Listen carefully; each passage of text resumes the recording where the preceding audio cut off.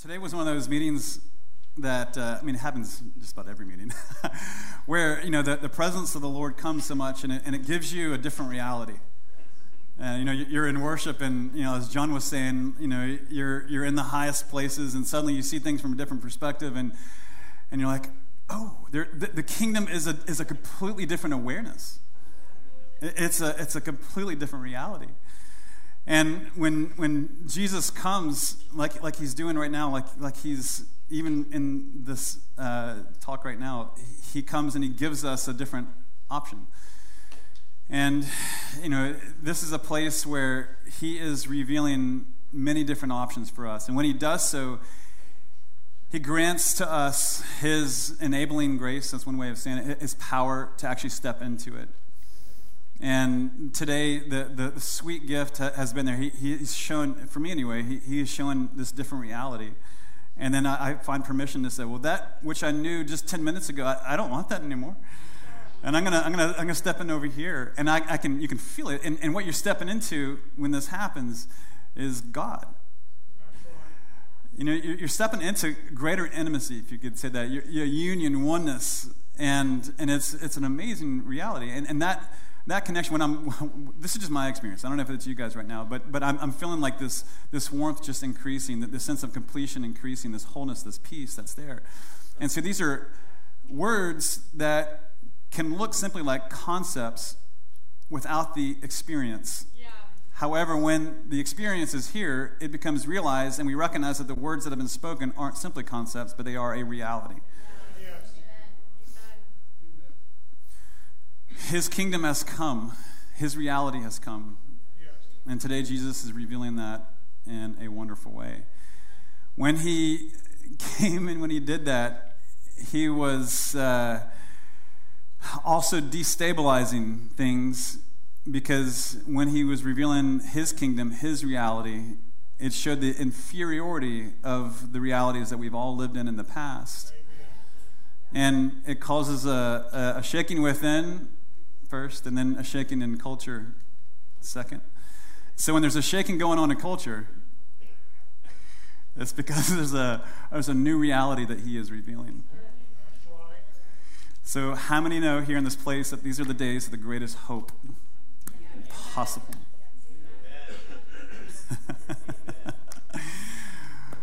So that's what today's message is about. When Jesus came, he gives us a different option. And so, for instance, we in our past, and maybe in the world, the word might be it's better to receive than to give. Better to hoard, better to control. But when he came saying it's better to give than to receive. When he came, the wisdom of the day, said that wisdom is this, idea that we have to be serious, and we have to be all-knowing, and we have to know everything from beginning to end, and we have to be able to walk in strength and puff out our chest and make sure that the strongest survive. But he says that in his kingdom, the greatest is for those who are like children.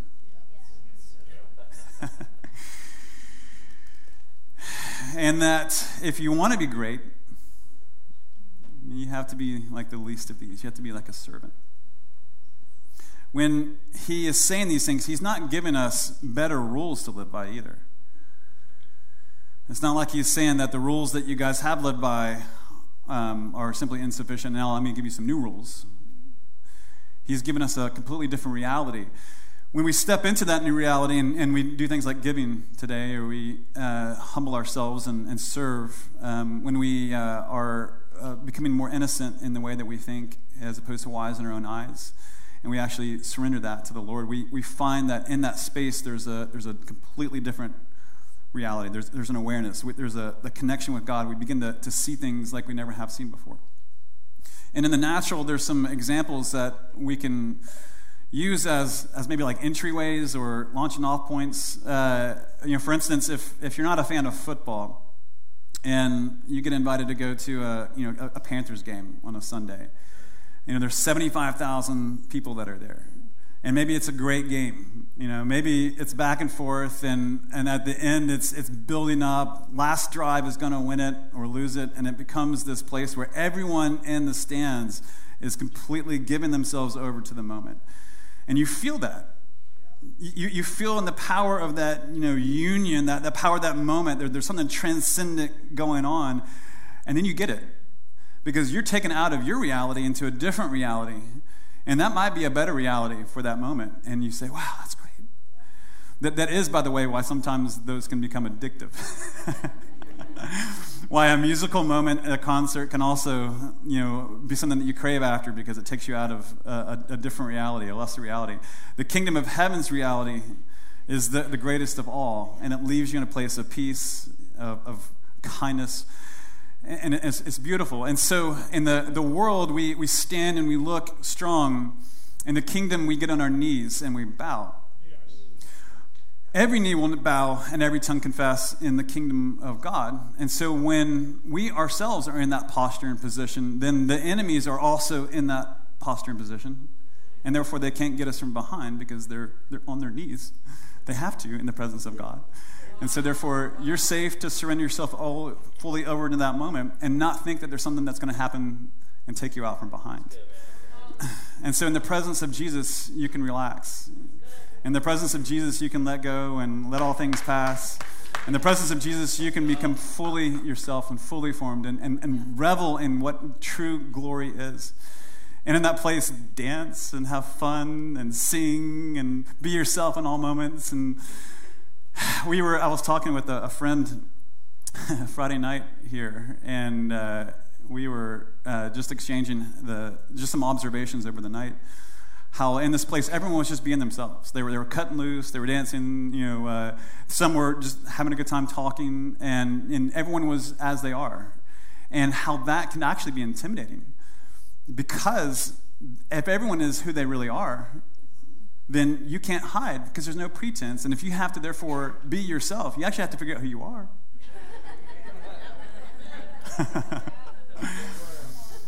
And so I have just great delight in being in this community because of that, because we're all in process, we're all discovering, I'm discovering more and more of who I am in this place.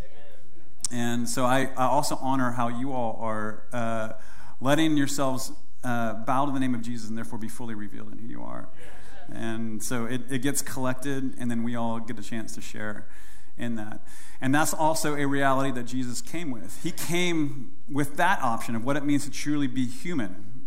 And if it's true that it is the innocent and childlike that the kingdom of heaven is for, and that the least are the greatest, if Jesus is the greatest, and therefore he was the most childlike.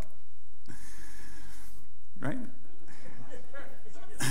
Okay, and so if you can picture what it would have been like for the people at that time who were under Roman authority, these big, strong, iron armies of law, Pax Romana, through law and through what that world looked like. And then in the religious community, it was all based on law, and this is how you do things. If not, then you're not allowed in God's. And so that, forced people to think, all right, the only way to get out of this is to be even stronger and even harder, to become more and more rigid and become so strong that I lose all personality and emotion and that kind of stuff, but I'll be strong enough to defeat these people. And so when Jesus came as a child, dancing, John was talking about last week or a couple weeks ago how when the kingdom came, there was drunkenness in the spirit, and they didn't correct the drunkenness part, they just corrected where it came from. But also when Jesus came, he came drinking, right? To show that, he wasn't going to perform the way that the people of the world thought they should. And so he wasn't becoming this mighty ruler coming in and hardening himself and punching people in the face, and then that was it. His kingdom was going to be established by that. So therefore, you have to do the same thing. It was instead through childlikeness and wonder and even forgiving people on the way to the cross. There was pain that he was going through. And so sometimes even in church history past, we can say, he was suffering and it was so bad. And so therefore we have to suffer and it's going to be terrible. It's going to be awful. Suffer!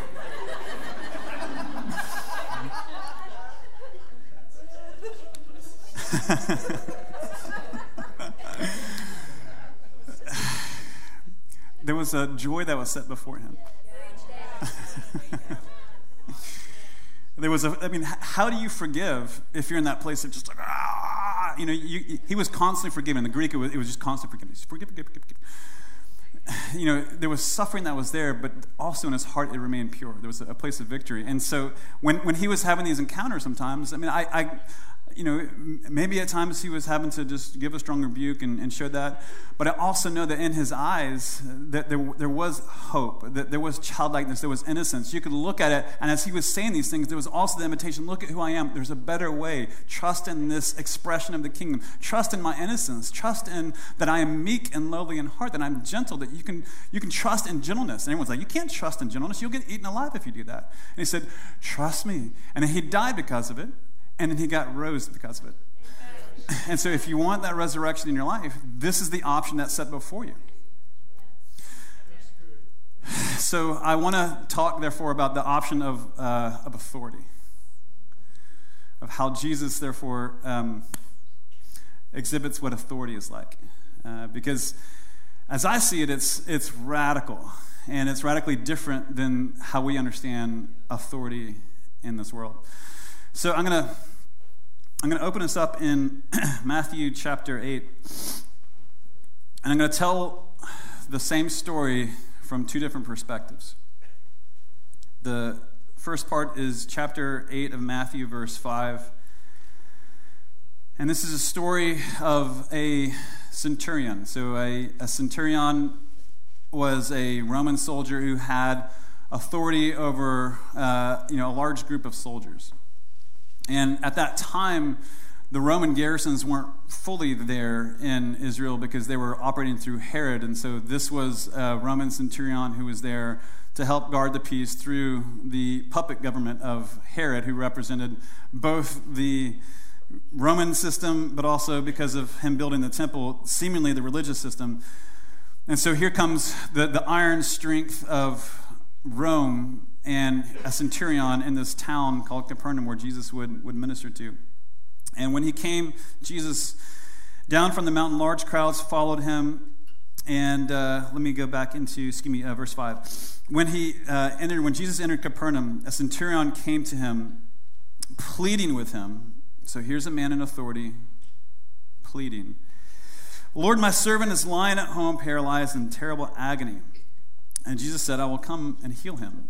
And the centurion says, Lord, I am not worthy to have you come under my roof, but only say the word, and my servant will be cured. For I too am a man under authority, having soldiers under my command. I say to this one, go, and he goes, and to another, come, and he comes. And to my slave, do this, and he does it.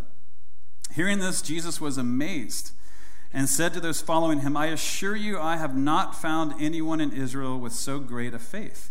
I'll tell you that many will come from east and west and recline at the table of Abraham, Isaac, and Jacob in the kingdom of heaven, but the sons of the kingdom will be thrown out into the outer darkness. In that place there will be weeping and gnashing of teeth. And then Jesus told the centurion, go as you have believed, let it be done for you. And this servant was cured that very moment. And so we have in this passage the centurion trying to reason with Jesus on the basis of authority, saying, I know what it's like to have authority. If I say go, this servant goes. If I say go do this slave goes does this. And so I understand authority. So just say the word and my servant will be healed. And in Matthew's account, what is plain in the text and plain to all of us, I think, that when we talk about this authority, it's the power to release heaven, to release the power of God for, in this case, healing. And that's firmly established here. And so Jesus has authority in this case over the physical ailments of life, the things that we have to wrestle and mess with in this world. He has authority over these things, and he works with the power of God, so he has authority in the power of God. That's clearly established. This is Matthew's account. Matthew, in his gospel, is in many ways trying to help people to see what a true authority looks like, what a new authority looks like, as a follow-up now to Moses.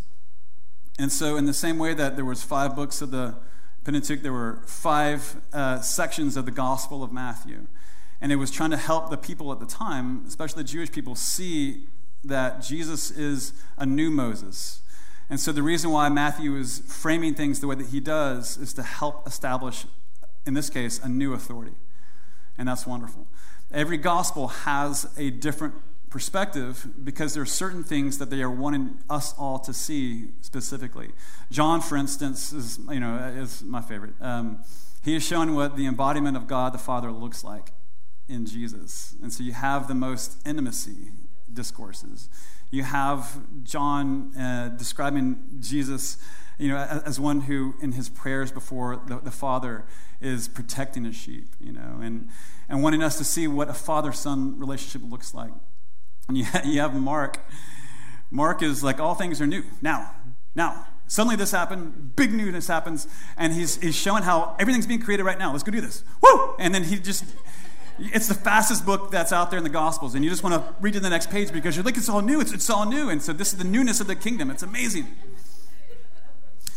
I want us to turn to Luke, who gives us the second view of this story. Now, Luke is one who has helping us to see the embodiment of, we're going to say the suffering servant, or in Isaiah, there was, the prophet Isaiah described the coming Messiah as one who was like a servant. If any of you have been servants in any kind of way in your life, whether it's been through, serving your parents, or if it's been serving your boss, or if it's been serving your spouse, or it's been serving kids, even as a server at a restaurant, that was one of my favorite lessons in life, was being a servant for a time, serving tables at restaurants, because you get to see human nature in many ways, and how you get looked at as a servant sometimes as opposed to like a human being.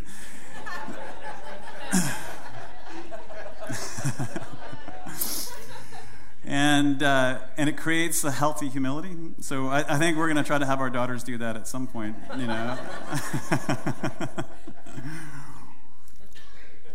But the point is that when you are a servant and you humble yourself in that way, you begin to see the benefits of humility.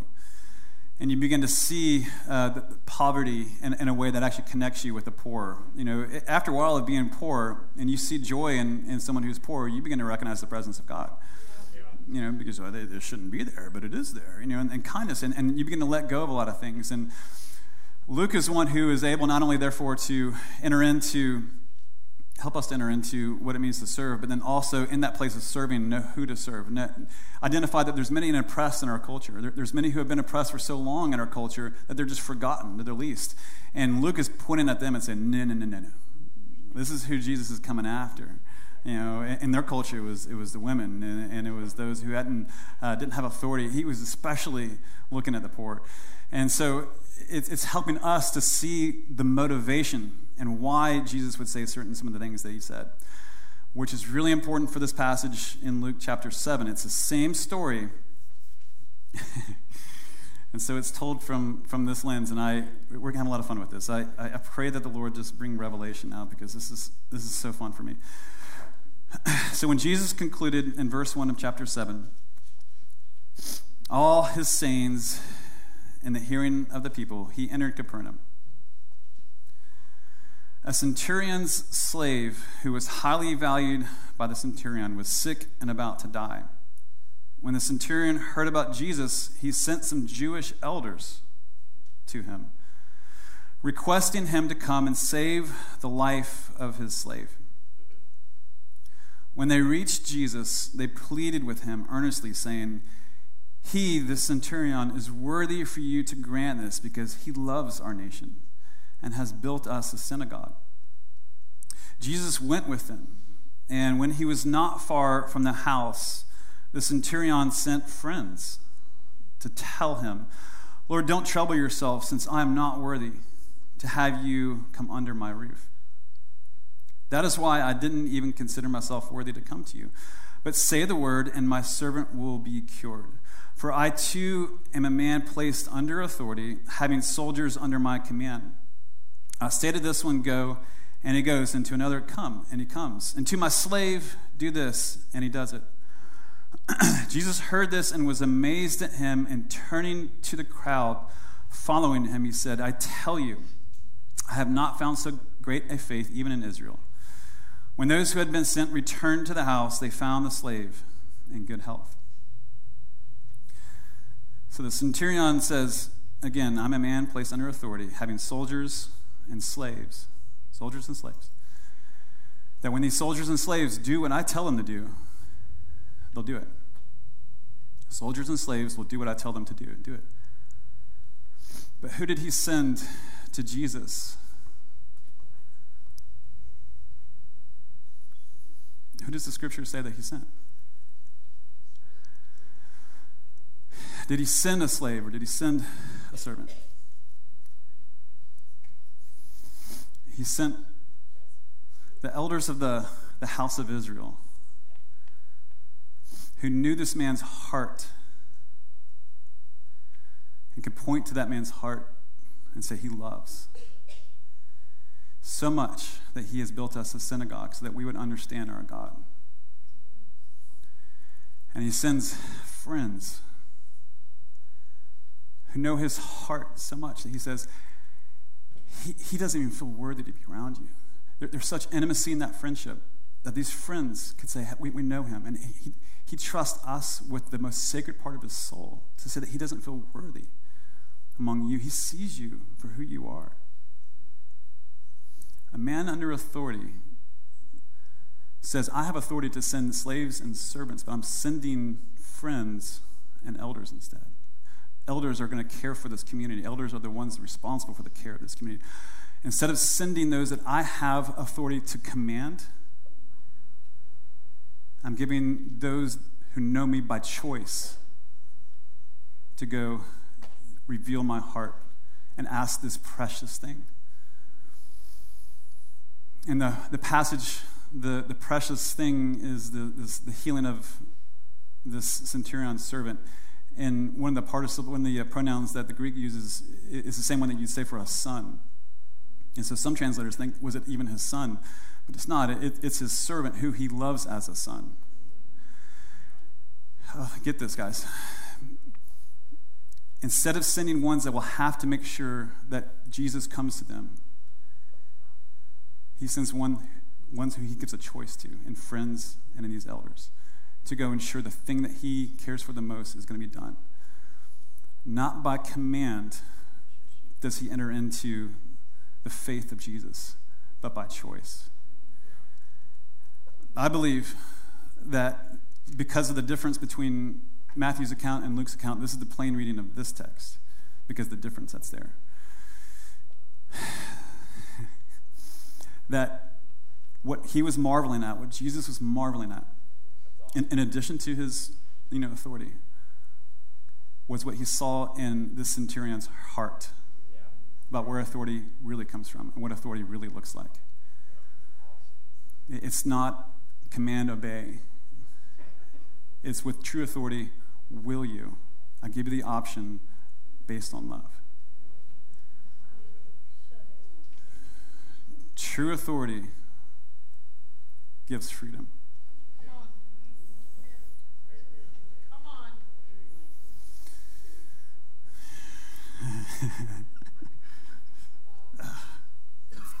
Our human, fleshly, sinful nature and even the world will attempt and crave law and despotism and communism, and because that feels like it's going to be a guarantee of something. Jesus comes giving options, and in that sense of freedom, you get the world. You lose your life, and you gain the whole world. Let me continue this for a second. This is a lot of fun. Philemon, if you guys wouldn't mind going, it's the last of Paul's pastoral epistles. So he's speaking as a pastor, as a father to those whom he loves. Philemon is right after Titus. It's a small book that you can miss right before Hebrews. Philemon. Philemon. Well, Philemon. Yeah, I like that. Thank you for the cultural context. We're gonna.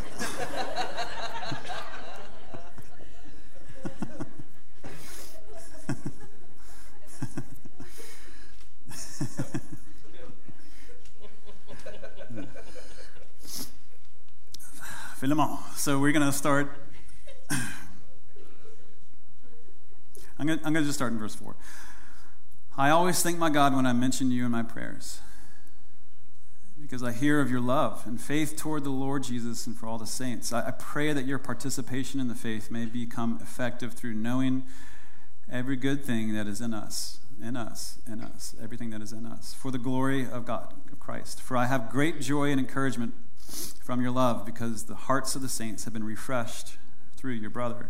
Now, Philemon, he's a wealthy guy who has a lot of servants, has a lot of slaves.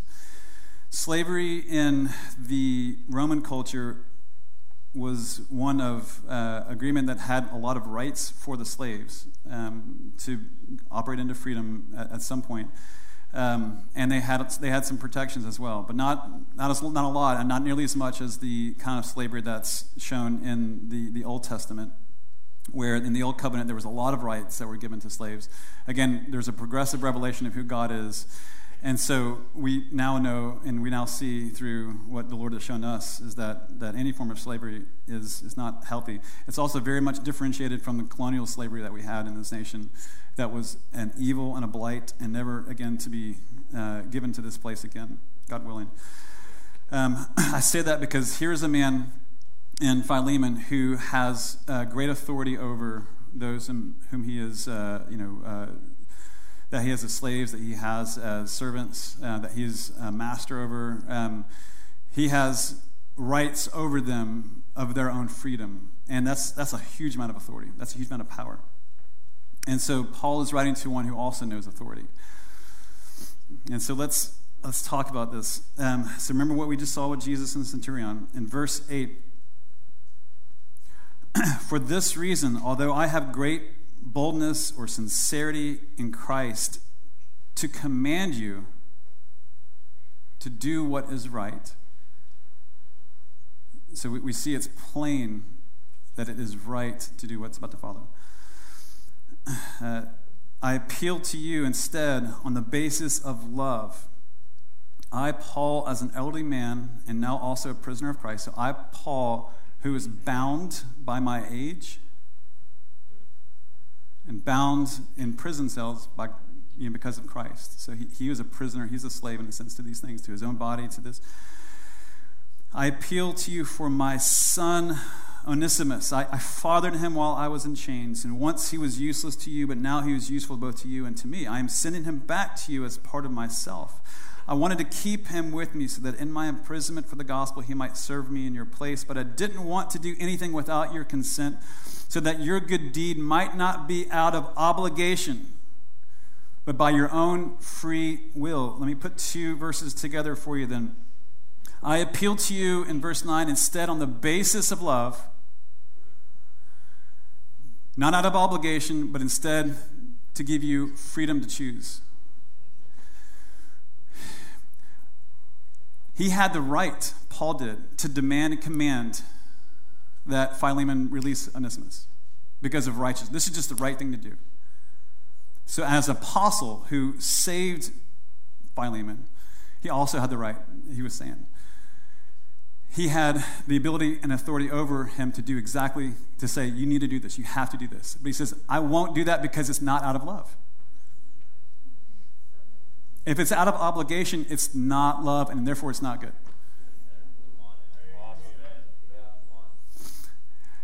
You know, here is my son who I fathered. He is useful. He is a blessing. Here's my son. I could command you to set him free, but to do so would break what love is. And so here I send a most precious one back to you. And I can't command you to do it. I can only ask and appeal to your love. Which do you want? Do you want to keep this one? Or do you want to operate in love? It's your choice what you do with it.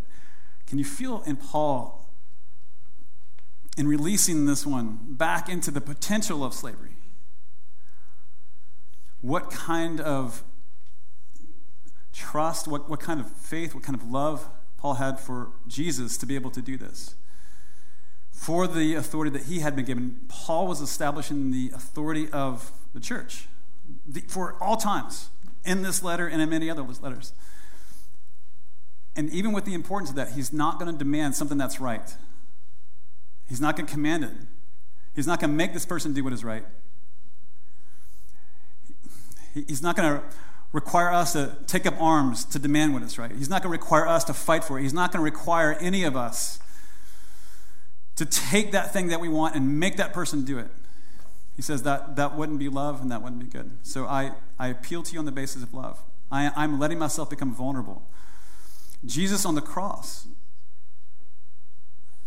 said that was where he would be most glorified. The glory of God revealed in one who let himself, with all the authority, he had been given all authority in heaven and on earth. With all that authority, he let it go. He let it become a choice. Yes. And out of that grows love.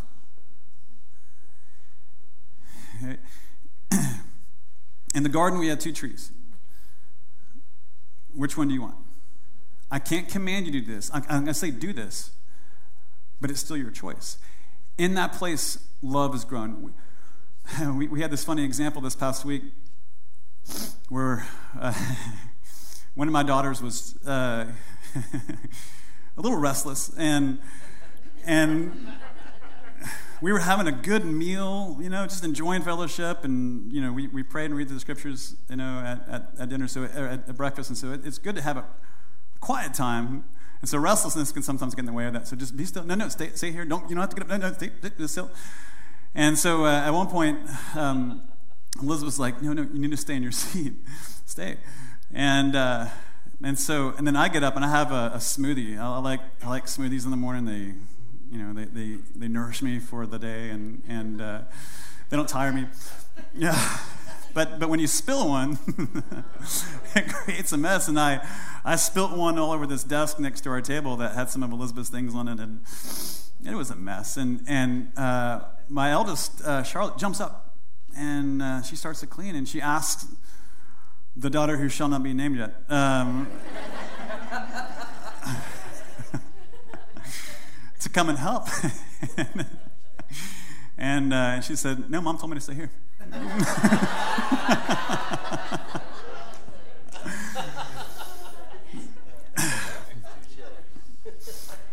And so she was entering into obedience, and it was preventing her from entering into love.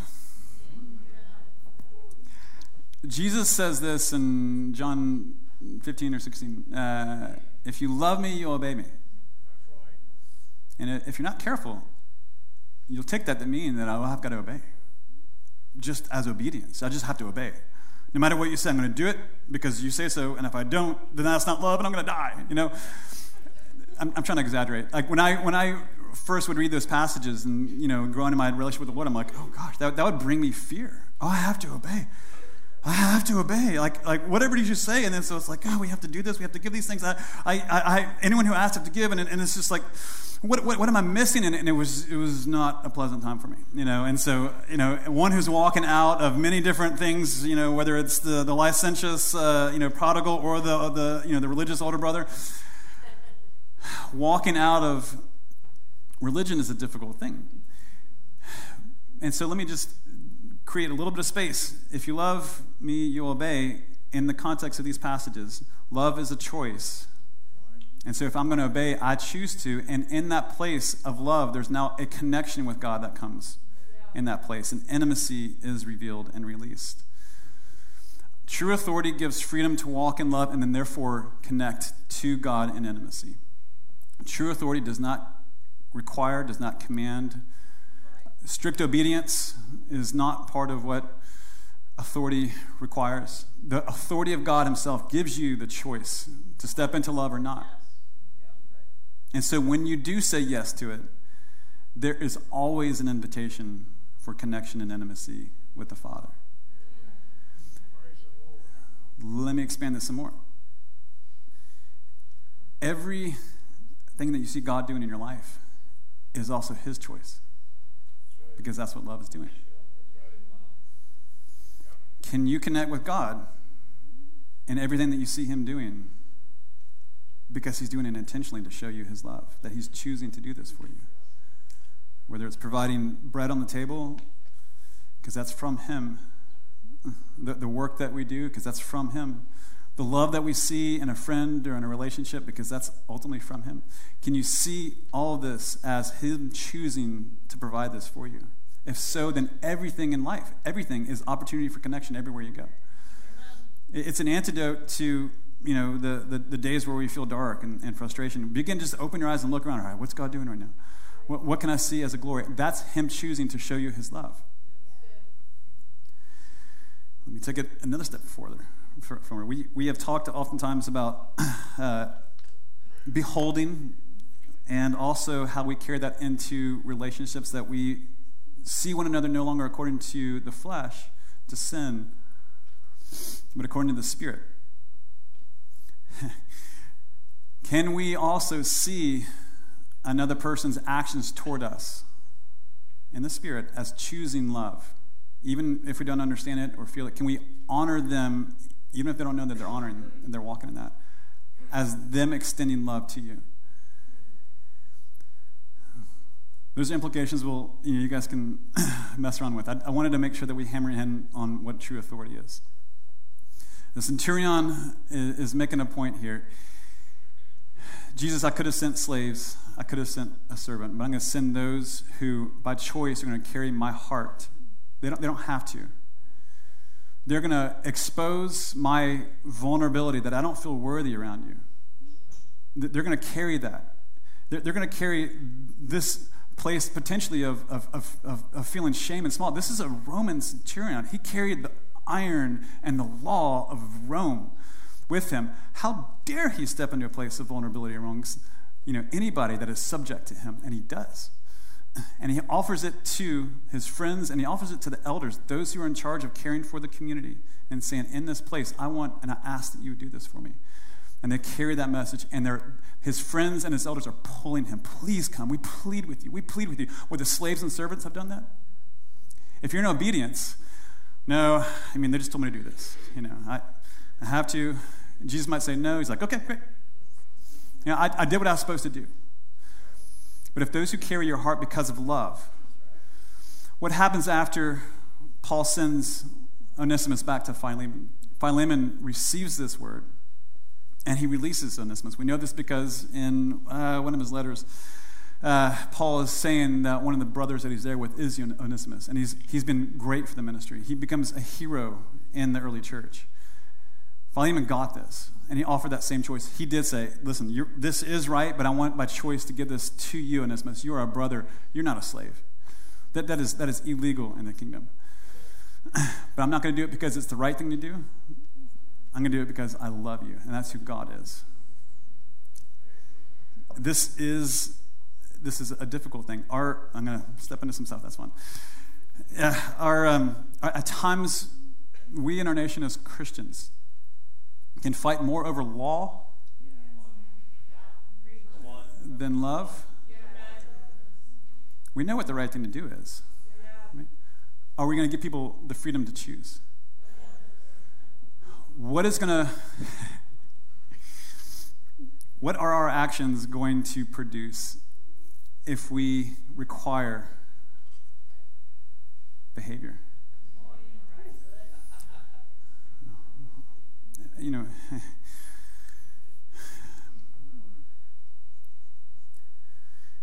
Yeah, in our courtrooms, we fight over. So,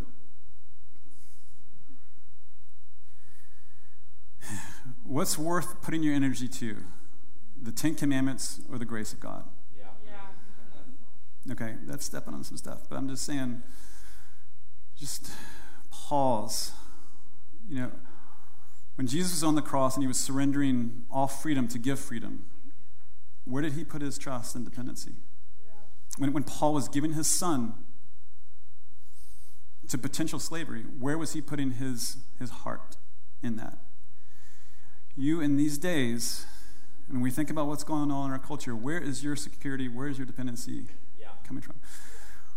Can you offer people of different opinions freedom to choose? Appeal to them on love without requiring, through control, through emotional manipulation, through law even. Come on, man. So good. Can we be a people who understand what is right and live in freedom, submitting one to another? And so it looks like at times this is the right thing to do. I'm going to tell you that. But if you want to live over here, I will serve you in that place. I will love you in this place. Amen. How many of you have been doing that for years in places like your marriage? You're in a good place, if so. There's a lot that's there. I just want you to rest in. It's good to live by love. Good, man. No, that's awesome. So we are a people that we have been shown who has the greatest authority in heaven and earth, and we represent that authority. You are kings and queens. You have every rights that Jesus does. You have authorities in your lives, whether it be as a boss, whether as an employee, whether it be as a parent, whether it be in friends. You have power and you have authority. In the same way that the one who has the greatest authority has given you freedom to choose love, freedom to grow into that love, freedom as a parent to let us grow in making mistakes at times and still be okay. Can you grow into offering others that same freedom? Do you want to? I feel like I'm going to end this by having a prayer. Most of us in this room at some point have been abused by authority. We've been hurt by it, if I could just say it like that. We have seen bad examples of authority. I've stepped into using authority in poor ways many times in my life, whether it was younger as a friend, whether it's times as a husband, whether it's times as a dad. I'm like, but I want to offer some healing in that for you, and I needed to go from the Word to show you, this is the heart of our Father and of Jesus. He's not going to stiff arm you in any way. He's going to offer you the choice. What do you want? And I just want to, in this time, break off those old examples and offer you and offer us as a community to do that with one another. When we're messing up, when you see a better way that we don't yet, tell us that and give us the choice, give us the option, and trust in the Spirit of God to stir in us to do that. It's the Spirit of God that rose Jesus from the dead, and so it was Jesus dependent upon the Spirit that gave him his confidence. And so wherever you are entering into some form of death because the freedom that you have and the authority that you have isn't being fully realized, that's where your trust is in the Spirit to resurrect whatever that place is in your life. And so that there's no ifs, ands, and buts about that. That is your legacy. That is your life. That is what we're called to. And so we are a people here that will depend upon and only upon the Spirit of the Lord to do anything that's going to be good. We're not going to force anything. We're not going to command it. We're not going to say, you have to believe this, you have to do this. Come as far as you want. Okay, so let me just pray.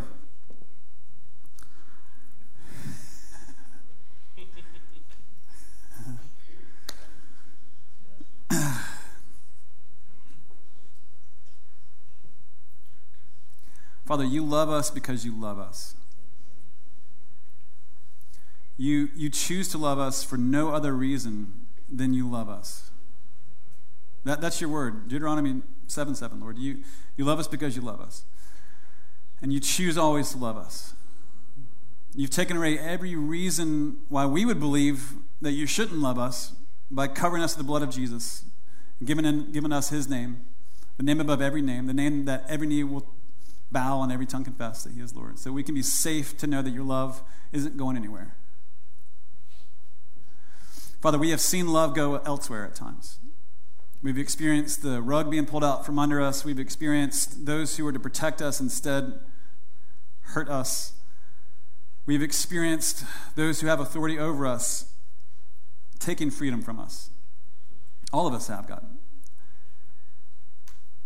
In the same way that Jesus surrendered his life to that and through forgiveness was able to cleanse that off of him and from all of us. Lord, for all those who had done those things, I just step into forgiveness and mercy for them. And for all of you who are here, if you see any areas of your life where those have done that to you, just offer them up into mercy, offer them up into forgiveness. There's a place called mercy. There's a place called forgiveness where the cleansing blood of Jesus takes those wrongs that were done to you off of those people and cleanses them. So as an act of grace, cleanse them with your forgiveness and your mercy. Whoever those are, God, just declare they are forgiven. Declare your mercy over them, Lord.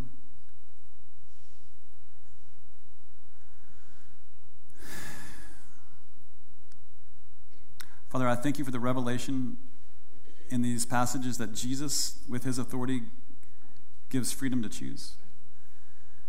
I ask for your healing now to come and first slice away any emotional, mental, spiritual agreements that we have had with those other forms of obedience and those other forms of authority. Cut that off now, Holy Spirit. I cut that off of all my friends in the name of Jesus and release that healing over them. And Holy Spirit, I ask you to come and now bring healing. Where people have been trusting, where people have made themselves vulnerable, where people, our friends and brothers in this room and sisters in this room, Lord, they had innocence. And that innocence was injured. I ask that you now restore innocence. I ask that you'd restore trust in you. That whatever choice we make, you will love us through. I pray that you would deepen the understanding of this passage more and more, Lord.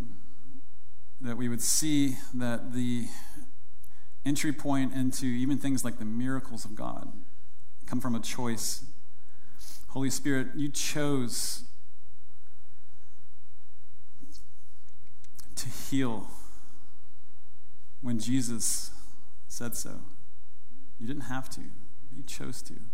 Jesus, you chose to obey the Father when he said, die on the cross. You didn't have to, but you did. So, Lord, teach us all when we want to release your kingdom how it is that is a connecting point with you. Let us feel your intimacy. Let us know that when we pray, you choose to answer our prayers. When we see miracles, let us know that is you choosing to come be with us because you love us. And so, Lord, increase this awareness. Lord, every answered prayer is intimacy. Lord, so I ask that you would answer prayers swiftly and completely and help us to remember, though, that it's always intimacy, it's always closeness. Holy Spirit, continue to bring revelation to this in this room. I just feel like there's a grace right now for you all to lay aside those other forms of authority and what they represent and even agreeing with them and now step into a place of freedom and choice where Jesus sits. Jesus, if there's things that people are having to let go of, like Philemon let go of Onesimus, I pray that you would give them that same grace that Paul had, that Philemon had, that Jesus had on the cross. So I pray that same faith, that same love, that same trust, that same revelation that allowed these wonderful heroes of ours to let go and to trust, that you would give this to this room right now and online.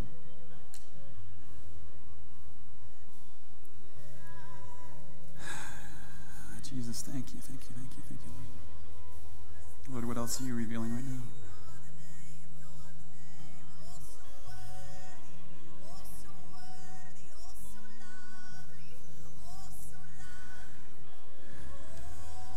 Thank you, Lord.